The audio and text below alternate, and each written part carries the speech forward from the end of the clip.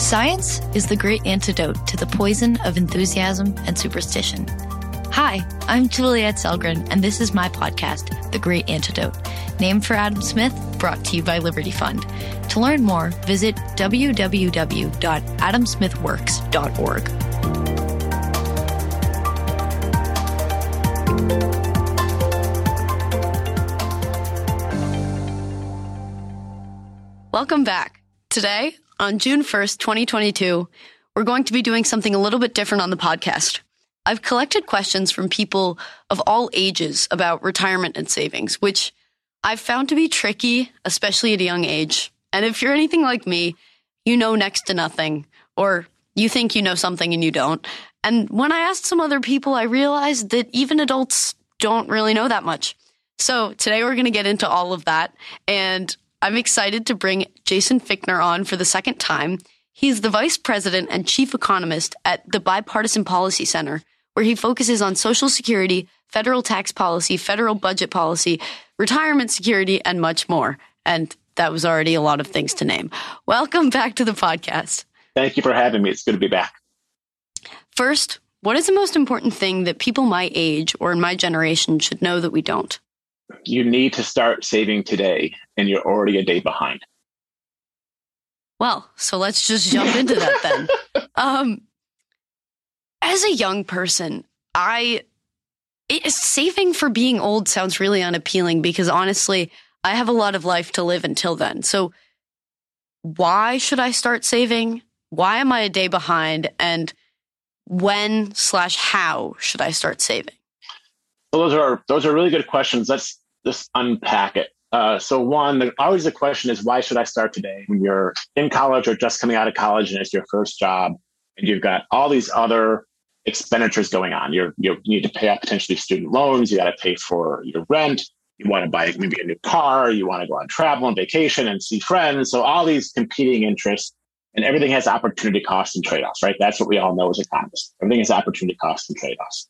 The thing to understand, though, is that the earlier you start saving, the easier it becomes and the more years you have to compound interest. So just to give you an idea, if you start saving, when you're 21, 22, right out of college, and you save $200 every month, you don't increase it, you don't decrease it, just $200 every month, right? So you're talking about $2,400 a year.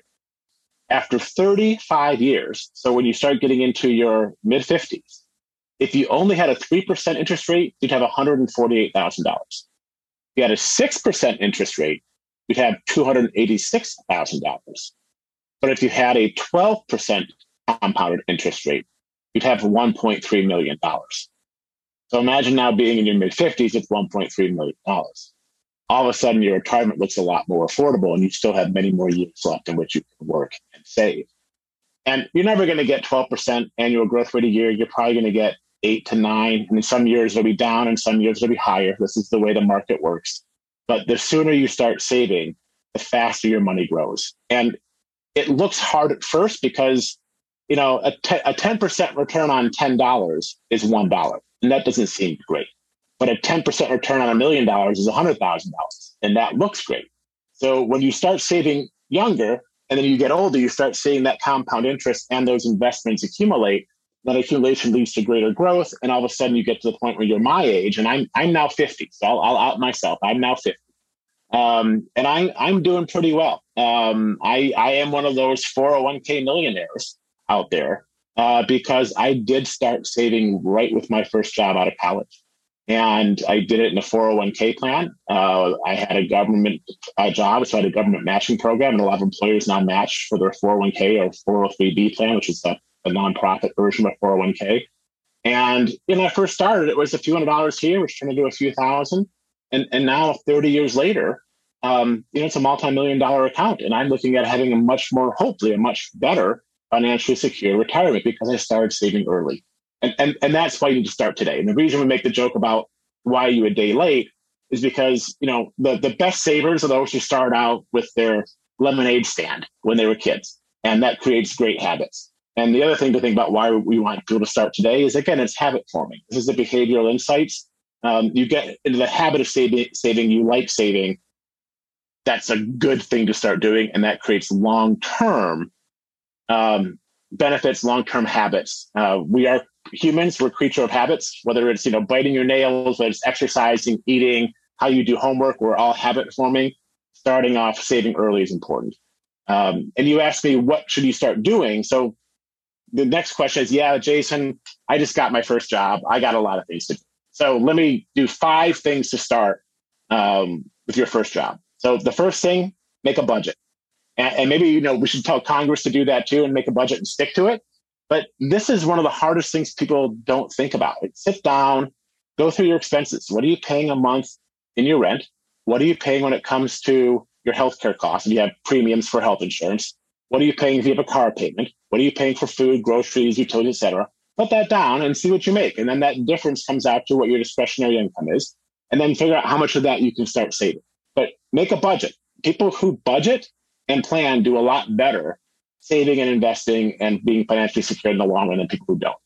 The second one, which you talked about earlier, is don't wait to save and invest. Just start doing it. If you have a job, see if your employer has a 401k plan or a 403d plan. Start putting money in. You don't have to put the maximum. Just start doing something. If your employer offers a matching program, maximize your contributions to maximize the match. That's basically the only thing about free money we can find as an economist is an employer matching program. Mm-hmm. The question comes in, how much should you save? Some people say save 10%, some say 20, some say 30. I'm going to tell you to start saving something. I don't want people to forgo and have a miserable life because they're saving for a future. I want them to enjoy the present and the future. But that's part of making a budget.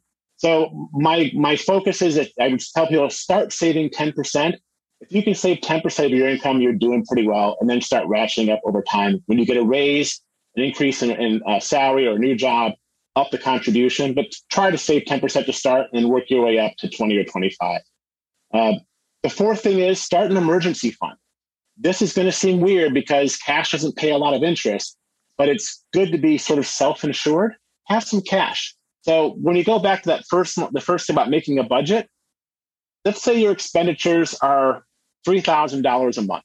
You should have 3 months cash on hand. That's $9,000. Put it in your checking account, put it in a low interest savings account, but put it in there and don't touch it. That's your emergency fund. If something comes up, you lose a job, you get sick, something happens, you've now got 3 months of cash in which you can pay for expenditures without reading your retirement account, without going back to your parents, without hitting credit cards. That is a financially smart decision and also has psychological benefits because you'll have less stress. That'll make you healthier. So start saving an emergency fund. And the fifth thing is pay off your debt. And that goes back to making a budget. When you start making your budget, you should have debt payments as part of that budget, assuming you have debt. Pay off your student loans. You don't have to pay them off early. Pay the payments, but make sure you're paying them off. Don't get in arrears. Don't stretch it out for 40 or 50 years. Stay on the terms. And don't get into credit card debt. It's way too easy to get into credit card debt these days. You just put the credit card down, it's flat easy and taking money out of your wallet and seeing the money's going. And we have this like cashless economy nowadays where it's all digital. But make a budget. Don't wait to save and invest. Save at least 10% of your income, but start working it up. Start an emergency fund, 3 months cash to pay, 3 months of cash to pay 3 months of expenditures, and then start paying off your debt in a reasonable, moderate, consistent manner. That's how you'd start. And we'll come back to a lot of those points. But first, you were mentioning that you can have up to 12% growth or something, 8 to 9% rate. I'm pretty sure my savings account has like a 0.0 something growth rate. So what type of savings are you talking about? What are the different ways to save? That's a really good question. Thank you for bringing that up. So with an emergency fund, it should be in something that's not going to lose its principal, and that's a savings account.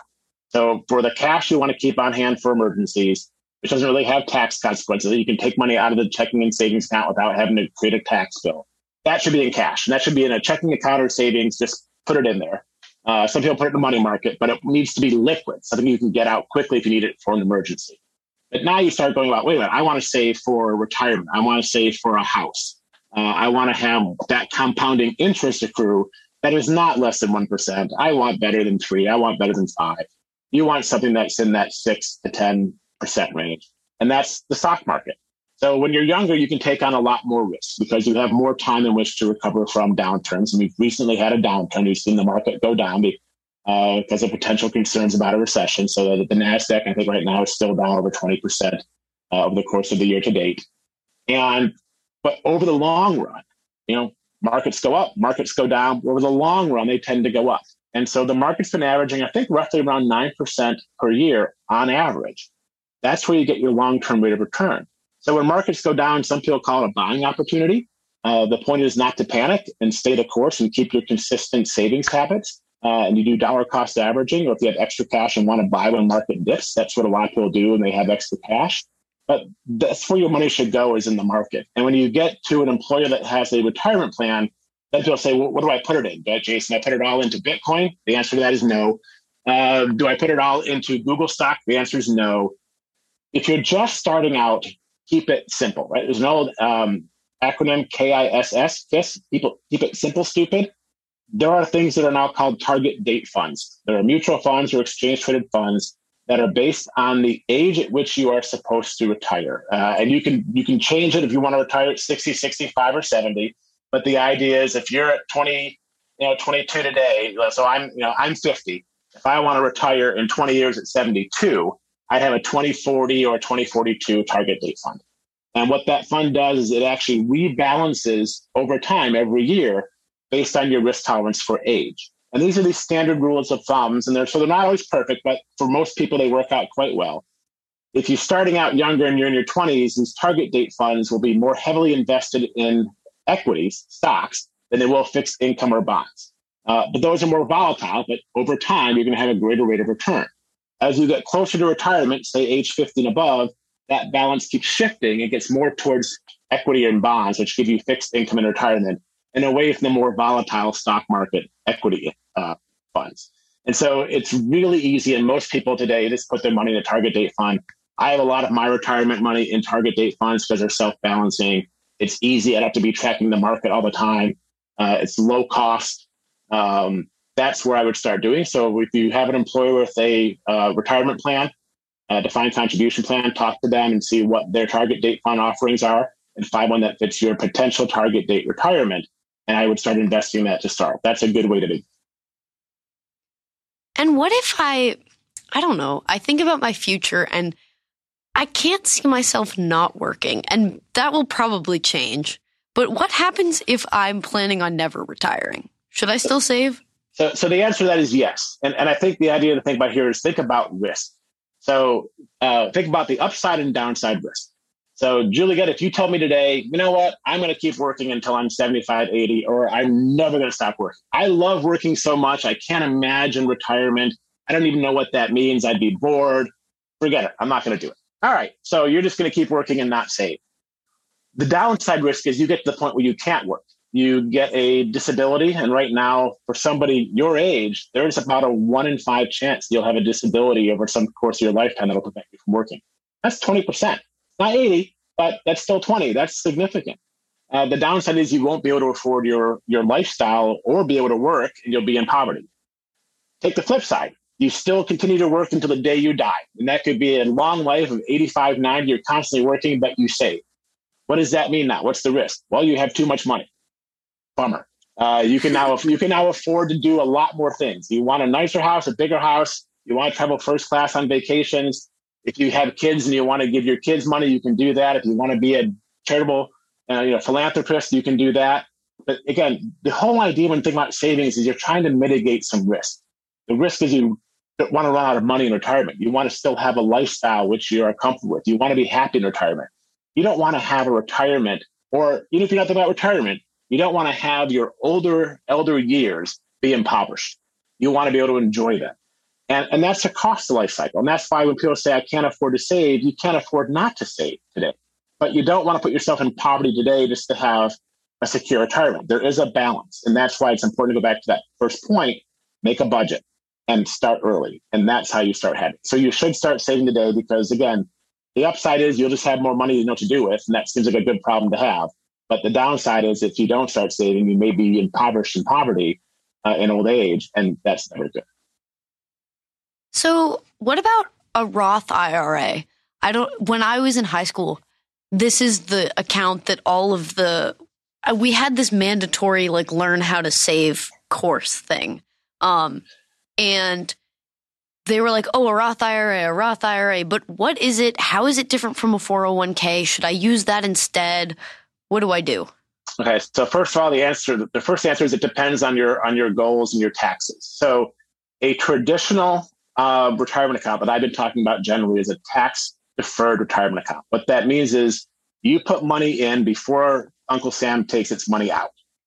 So if you make $100 in wages and you put $100 into the market in a traditional 401k account, all $100 goes in. You don't pay tax on it today, but it grows tax deferred. And when you retire and take it out, you do pay taxes on that account. But you would pay what would be your tax rate at the time of retirement. So a traditional retirement account, a traditional IRA, 401k, no tax today, but tax when you retire. So what you're trying to do here is you're arbitraging your tax rate.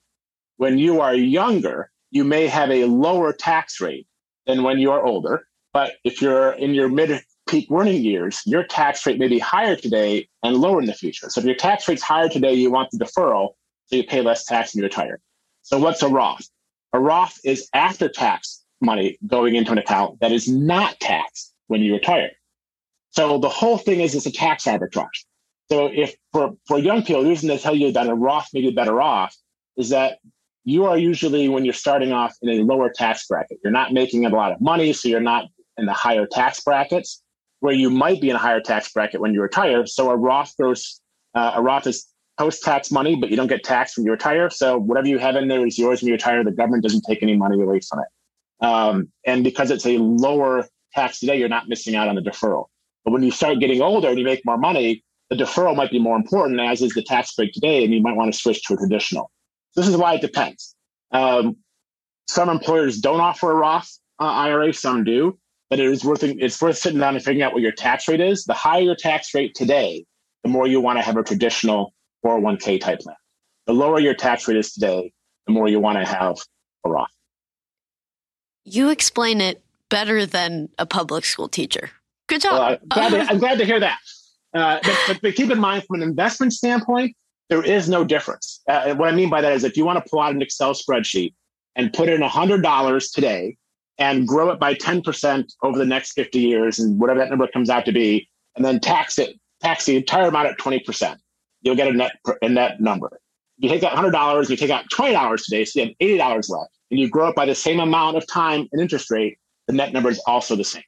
So the only difference between an IRA and a Roth at the end of the day are the tax rates at the beginning and at the end. Cool. It makes a lot of sense now. So then where does an HSA, a health saving account, fit into all of it? Because I've heard this thrown around by adults, and I found out that people use it for savings instead of its intended use, which I'm pretty sure is healthcare savings. So a health savings account is another tax-deferred savings vehicle, which is trying to allow people to put money aside before tax to pay for health expenditures. So you can use it to pay for glasses, medical care, prescription drugs, etc. The kicker, though, is that there's only a certain amount. If you don't use it, you lose it. And so there's some limits on how much you can roll over as a savings. So the ones who do their HSA the best are those who have budgeted and can actually budget their health care. So if you know every year you're going to buy a new pair of glasses and the glasses cost you $300, but you know you're going to the dentist, the dentist is going to cost you X. You can put that money aside in HSA, and what you get out of that is the tax break. So if you're in the 25% tax bracket, then you can put $100 in, and instead of having to use after-tax money, which you'd have 75, so you're basically buying $100 worth of value where you would have been able to pay 75 before without having an HSA. But there's rollover considerations. I think HSAs are great, but you really need to be able to plan for your healthcare. Where I think it becomes a lot more important for people is those who have families and have higher medical costs that are predictable. Again, kids are expensive. Families are more expensive than singles. I would not necessarily recommend an HSA for someone just starting out of college in their first job. Your healthcare costs are likely to be low unless you have conditions which you have predictable expenditures for prescriptions, et cetera. And then you can budget how much that would be and put that in an HSA to get the tax break. But that's the difference. And so if you're thinking about an HSA and you're younger, I would talk to a financial professional to have them walk you through the pros and cons and make sure they have you budgeted properly so you do get the maximum tax benefits and don't lose out on any money. If I'm going to invest in my retirement, I would want to know what it would look like. Are there approaches that I should take through saving throughout my life, like keeping money more liquid versus in a retirement account in different percentages at different times, or being more aggressive at certain points or more conservative in saving and investing and all of that? So the first rule of investing is to have a diversified portfolio, right? Don't put all your money in crypto. Don't put all your money in Amazon. You want to diversify. And that's where I go back to the target date funds, because those things diversify by equities, S&P 500, NASDAQ. They'll have some fixed income, and they'll rebalance over time as you get older. This goes into your risk question. You can take more risk when you're younger because you have more time to recover from any sort of market downturns than you do when you're older, and might need the income right away when you're older and close to retirement. So that's you take on more risk early, you take on less risk when you're old. How much to save in and out of retirement as a percentage is a really good question. And that really depends on people's financial needs. There's not a one size fits all. So I don't like this, all should go into your retirement, all should go into emergency savings. You got to figure out what's right for you. And this goes back to that very first point again about having a budget. Because when you start with a budget, you can sit down and figure out, here's what I'm making per month. Here's my take home pay. Here's what has to go for rent and utilities, food, et cetera. And then what's my other bucket? This is called mental accounting, by the way. If someone wants to Google mental accounting, you can see how behavioral scientists talk about this, where there's a bucket for your rent, a bucket for your utilities, and then you've got various buckets for savings, for travel, for entertainment, et cetera. And it helps people think and plan for savings and spending. And when you're starting out, you want to have some liquidity, and that's the emergency savings. So what I suggest people do is make sure they have 3 months of cash on hand. And then once they hit that value, they can start being more risk-taking with some of their other savings. They can put more money in the market if they want to. They can set a separate account they want to save for a house. If they're trying to save for a wedding, they can do that as well. But they're sort of prioritizations. And that first priority in some ways is emergency savings. And then you start doing the retirement, then you go towards house, et cetera. But that's how I'd start. And then, I look at my portfolio. And so again, just because I do it doesn't mean it's the best for everybody. So you have to think about your own personal needs. But I basically have right now about a 50-50 split of my assets, not including the house, but just equity assets that are in the market. Half are in retirement accounts, half are in regular brokerage accounts, which are taxable. So if I make any trades in those, I've got to pay taxes on the trades, the capital gains taxes on them. If you do something inside a retirement account, that you don't have to worry about taxes until you actually use the money and take it out in retirement. But in a taxable account, you do have to worry about taxes. So I do about a 50-50.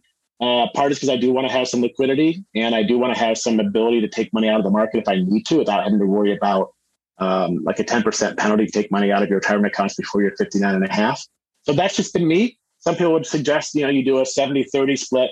But again, the idea is to make sure you have some sort of split so you do have access to liquid cash if you need it, liquid equities if you need it, and of course, then you lock up stuff for retirement in a retirement account. And you just have to figure out what's the right one for you. The key thing is have a budget and start doing it. And there are a lot of rules that get thrown around to talk about how you should save and allocate your income that are supposed to make things like saving easier or less thought requiring. Something that I learned in high school was the 50-30-20 rule, which I don't remember what the 30 is, but the 50 is your needs. I'm pretty sure the 30 is, I guess, like whatever's left over. And then the 20 is 20% of your income should be saved. And there's the 4% rule. So what are common rules that you see people following, and should we follow them?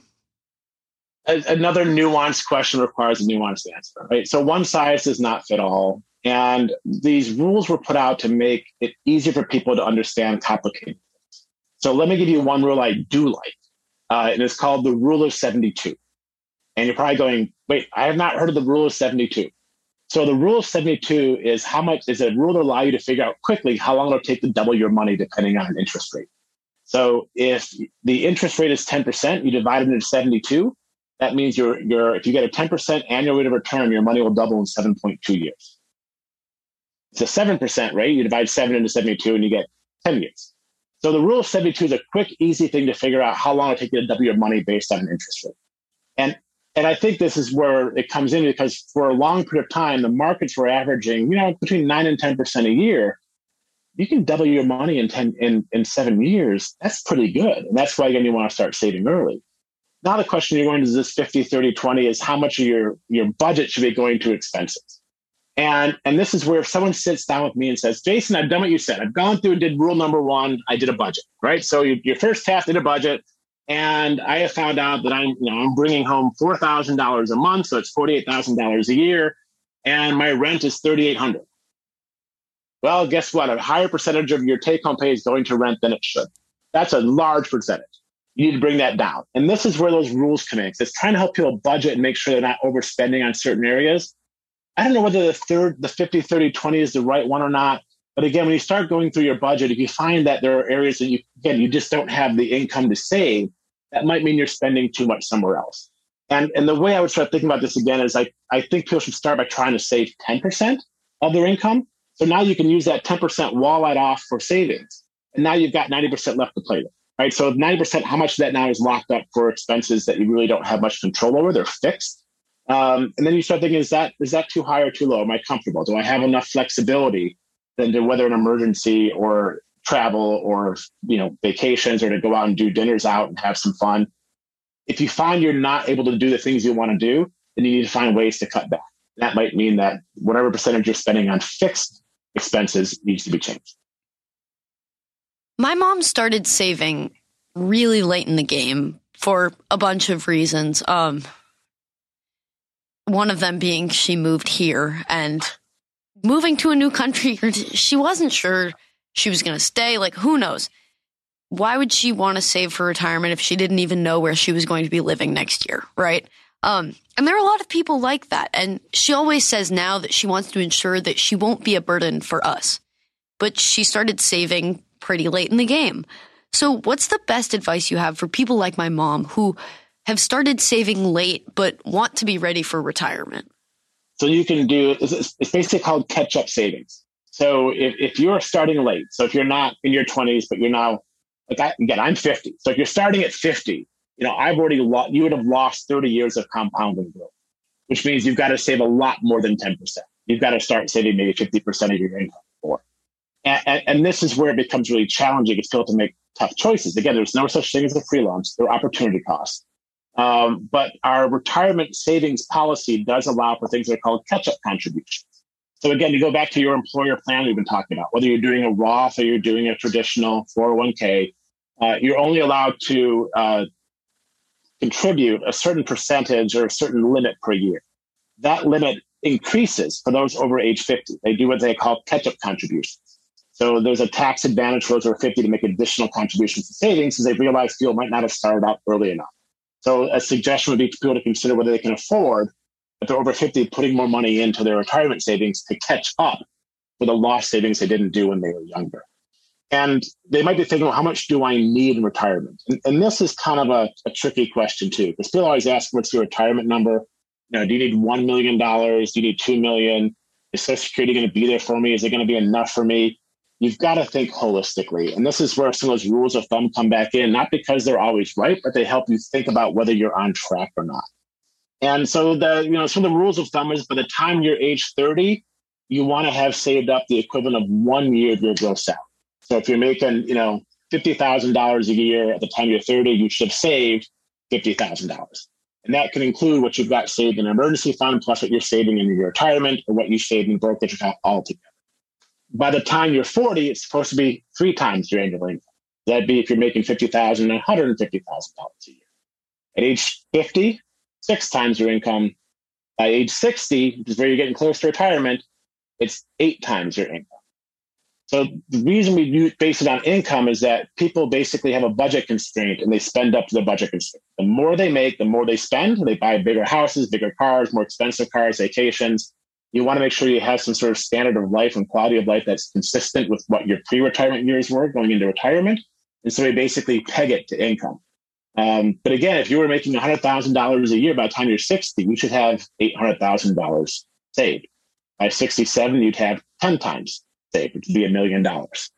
So this is how you start thinking about it. And for those who haven't started saving earlier, they've got to save more and catch up because they're going to have to sacrifice something. Maybe they don't buy a bigger house. Maybe they don't buy a new car as often.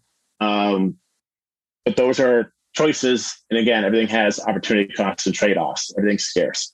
But that's what people need to start doing if they haven't started saving when it comes to saving. And okay, so I'm kind of young to be thinking about a house, or am I?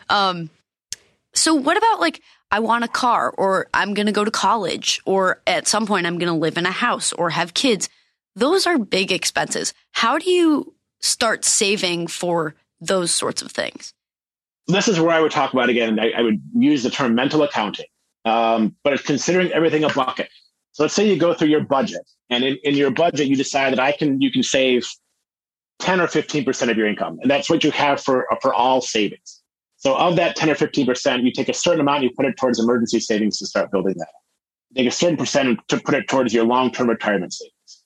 You might take some and then put it aside for a house or for an education fund or for a house fund. That's how you start doing it. And again, savings the accumulated benefit doesn't happen overnight. The initial constraint, the initial behavioral insight, the initial hurdle to overcome has to happen today, but the benefits accrue over time. So it's not going to happen overnight. And this is where you have to stick with it. And over time, because of compounding and the consistent nature of savings, and again, I would make sure people save consistently, do it, every time they get a paycheck, money should be going into a savings account and as it's budgeted. Over time, it starts building up, and then eventually you have what you need to make your lifestyle choices, whether it's for the education, for a house, or for retirement. You just got to start. And think about this as buckets. How much do you want to put towards a house? How much do you want to put towards a wedding? How much do you want to put towards kids or college education? How much do you want to put towards house savings, travel funds, etc.? It's all got to be part of thinking about it as mental accounting. And for things that are far off, but not as far off as retirement, what sort of account should I be using for that? It depends when you need the money. So for anything in which you need the money, say in less than 12 months, keep it in cash. And I know some people say you don't make much on cash, but you don't lose money on cash either, except for inflation.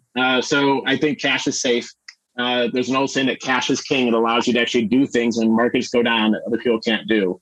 So within 12 months, cash. For things longer than that, think about short-term versus long-term needs. If you're tying it up for between 1 year and 2 years, maybe you put it into a certificate of deposit that pays you a high interest rate. If it's longer term, 3+, look at the stock market. For retirement, you definitely want it in the market. And that's a combination of equities and fixed income that will rebalance over time. But it really is your needs. Like if you're coming out of college and you want to buy a house at 30, you can put that money in the market. So then paying off debts, because I'm guessing I already in college, I know so many people, myself included, who are dealing with paying exorbitant amounts for this education, and I know people who are still paying it off years and years and years afterwards. So how do we factor in paying off debts when we're saving? And then how about credit cards? Obviously you mentioned how hard it is to remember that you need to pay off your credit card, but how does that play into the overall saving, spending budget?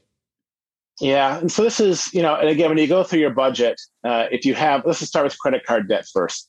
So credit card debt is generally the ones that carry the highest interest rates. And so the ones that you're better off paying off quickly. And so if someone says, should I forego my retirement account to pay off credit card debt? Yeah, I get it. I'm not going to argue with you, but you got to pay off the credit card debt. I still think people are better off doing some amount of savings just so they get into the habit and it becomes routine. The more it becomes automated, the more it'll continue over time. But it is very important to pay down high interest rate debt very quickly as possible. And that's credit card debt. Obviously, there's an old joke that sometimes the best way to win is not to play the game. That's credit cards. They are a good tool to help us facilitate purchases. I don't have to carry cash around, but I pay my credit cards off every month. I don't carry a balance. And this goes back into a budget, making sure that you only spend what you need to and that you spend within your means, live within your means, don't go over. Sometimes you might have to for an emergency, but that's when the emergency savings fund should kick in. So you can use that as opposed to a credit card. When thinking about education debt, and this even goes to a mortgage debt, you want to make sure your debt payments will fit into your budget. So when you're doing your budget and you get your take-home pay, a certain percentage should go towards fixed overhead, and that's rent. That also includes debt facility debt payments, and that would include your student loans. If you have credit card debt, those as well. Pay those off and make sure it's part of the budget. You have to, again, budget for it. And once you start seeing where your money's going and how much money you have, that also is a tool which changes people's behavior. Sitting down doing a budget is a really good exercise. It shows you how much you have coming in, and it also shows how much you have going out. And once you start realizing that, you start questioning additional expenditures. Do I really want to buy this extra jacket? Do I really want to do X, Y, and Z? I don't mean that to make sure people don't have fun. You want to have a good life and have fun. You're working hard, but you also want to make sure you make right decisions. And the best way to make better informed decisions is to be informed about your budget. And that's why that's always the first rule we bring out. But debt payments are part of the budget. Think about a plan if you have debt, to pay it down. Student loan debt, think about income-based repayment plans. Those are really good options right now if you're qualified to do so, that allow you to pay a certain percentage of your income towards your student loans after 10 years. If you make all the consistent payments, the rest is forgiven. Look into your options. Those are great ways to make sure you can afford the debt that you have and to pay it off. I want to go sit down and make a budget now, but I also am kind of afraid to look at my bank account because I am a college student. So what age should I retire? What is the retirement age for Social Security? I'm pretty sure there are two different ones. Which one should we take? So the Social Security, the retirement is also changing, right? So people, I think the time in which we think about retirement as, you turn 65, the only employer which you've ever worked for your entire life throws you a party, gives you a defined benefit pension plan and a gold watch, and you go sit on a golden pond, is done. Retirement means a lot of different things to different people. It may mean that you work part-time. It may mean you don't work for money. You do things you enjoy. It may mean having different stages where you take time off to do things you want to do, like travel and come back and do other types of work. It may mean you work, to your point earlier, you may never stop working. You may just change your lifestyle and not do a 9 to 5, or maybe you do. You go back to school and get a PhD in your 60s. There's a lot of things you can do. So when we start talking about retirement, I think we have to understand that our generations have now changed what retirement is. A lot of us have different jobs throughout our career. Again, my dad worked for Chrysler Motors, the car company, for 30 years. My mom worked for a fitness company, the same one, for 35 years. I think I've already had 8 or 9 or 10 jobs already in my 30 years here in DC. Different employers, different retirement plans. We're not going to have the same job for our careers, and that sort of changes what we think about when it comes to retirement. I may not completely retire. I may go back and teach part-time. So this is something about what does retirement mean. But you brought up Social Security. So Social Security benefits can be claimed anywhere between age 62 and 70. And it's good to think about this as the minimum benefit age is 62 and the maximum benefit age of age 70. You can claim anywhere in between them. But the formula is supposed to be actually neutral. So assume someone lives to an average age of 85. If they claim at 70, they'll only get benefit checks for 15 years, again, assuming they die at 85. But they get a higher amount for those 15 years. Where if they claim at 62, they now have 8 more years of getting checks, so they get a lower monthly check, so that on a net present value basis, it's the same. But some people live to be greater than the average age. Some people live less than. If you think about this from insurance value, you are better off delaying claiming if you can afford to, because if you live longer, those higher monthly checks will be there for the rest of your life and be there when you need them for maybe healthcare needs or inflation, because Social Security is inflation protected. So I always suggest people, if they can, they delay claiming as late as possible, up to age 70. There's no point in delaying past that. Some people can't afford to wait, though. They can't work past 62 and they need those benefits. If you need them today, you take them today, as early as 62. But if you can delay claiming, that is one of the best ways to make money for your retirement, is to delay claiming sort of a higher monthly benefit check. But they call the normal retirement age, which really isn't normal, but that's what Social Security calls it, is going to be 67 for you and for me. And for people who, are younger listening to this. Now, the age may change if they do Social Security reform. They may index it for longevity and might go up to 70. But Social Security should be part of your retirement discussion. We talk about the three-legged stool of retirement. The three legs of a stool that makes it stand and sturdy are your personal savings, an employer plan, which could be a defined contribution plan that you're saving and they're saving too as well, and Social Security. Those are the three legs of a stable retirement. Now, if any one of those is wobbly, the stool wobbles. So Social Security will be there in some fashion. Just don't expect it to be everything for you or to be nothing. Just know that it's part of it, and you should save to make sure that you have Social Security as part of your needs, but not for all of it, and then save for the rest. Right now, I'm going to plug our episode on Social Security. If you have any more questions about Social Security, go give that a listen because it is super informative. Before we wrap up, I have one question that I should have asked earlier. Where is a 401k? Can I see it in my bank account? Where is it? Like we talked about in the other episode, my Social Security is not a Social Security bank account with my name on it.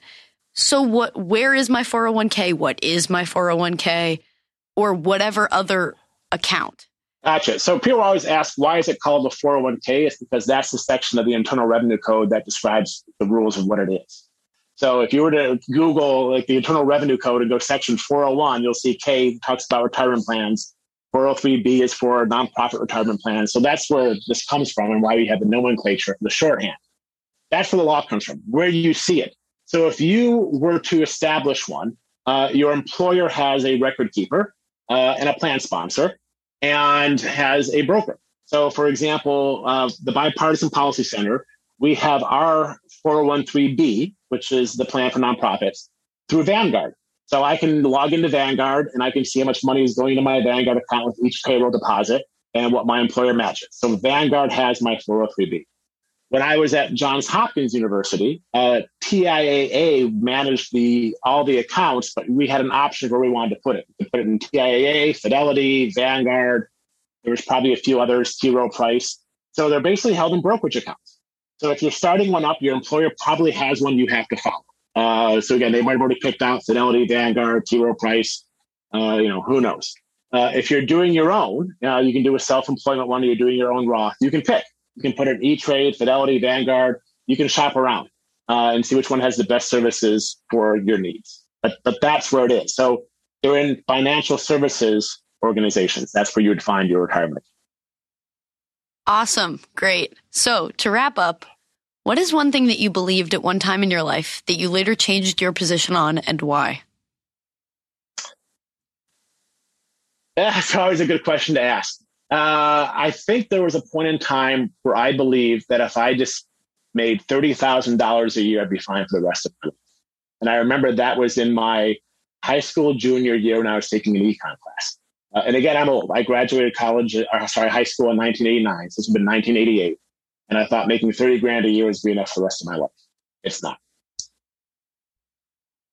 And why is that? Because you have inflation, you have different needs, you want more things as you get older, and as your income grows, so does your budget constraint. You want to buy more things with it.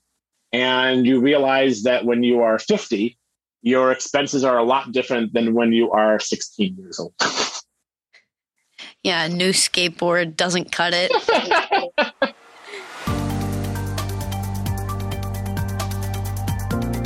Once again, I'd like to thank my guest for their time and insight, and I'd like to thank you for listening to the Great Antidote podcast. The Great Antidote is sound engineered by Rich Goyette. If you have any questions, any guests, or topic recommendations, please feel free to reach out to me at thegreatantidote@gmail.com. Thank you.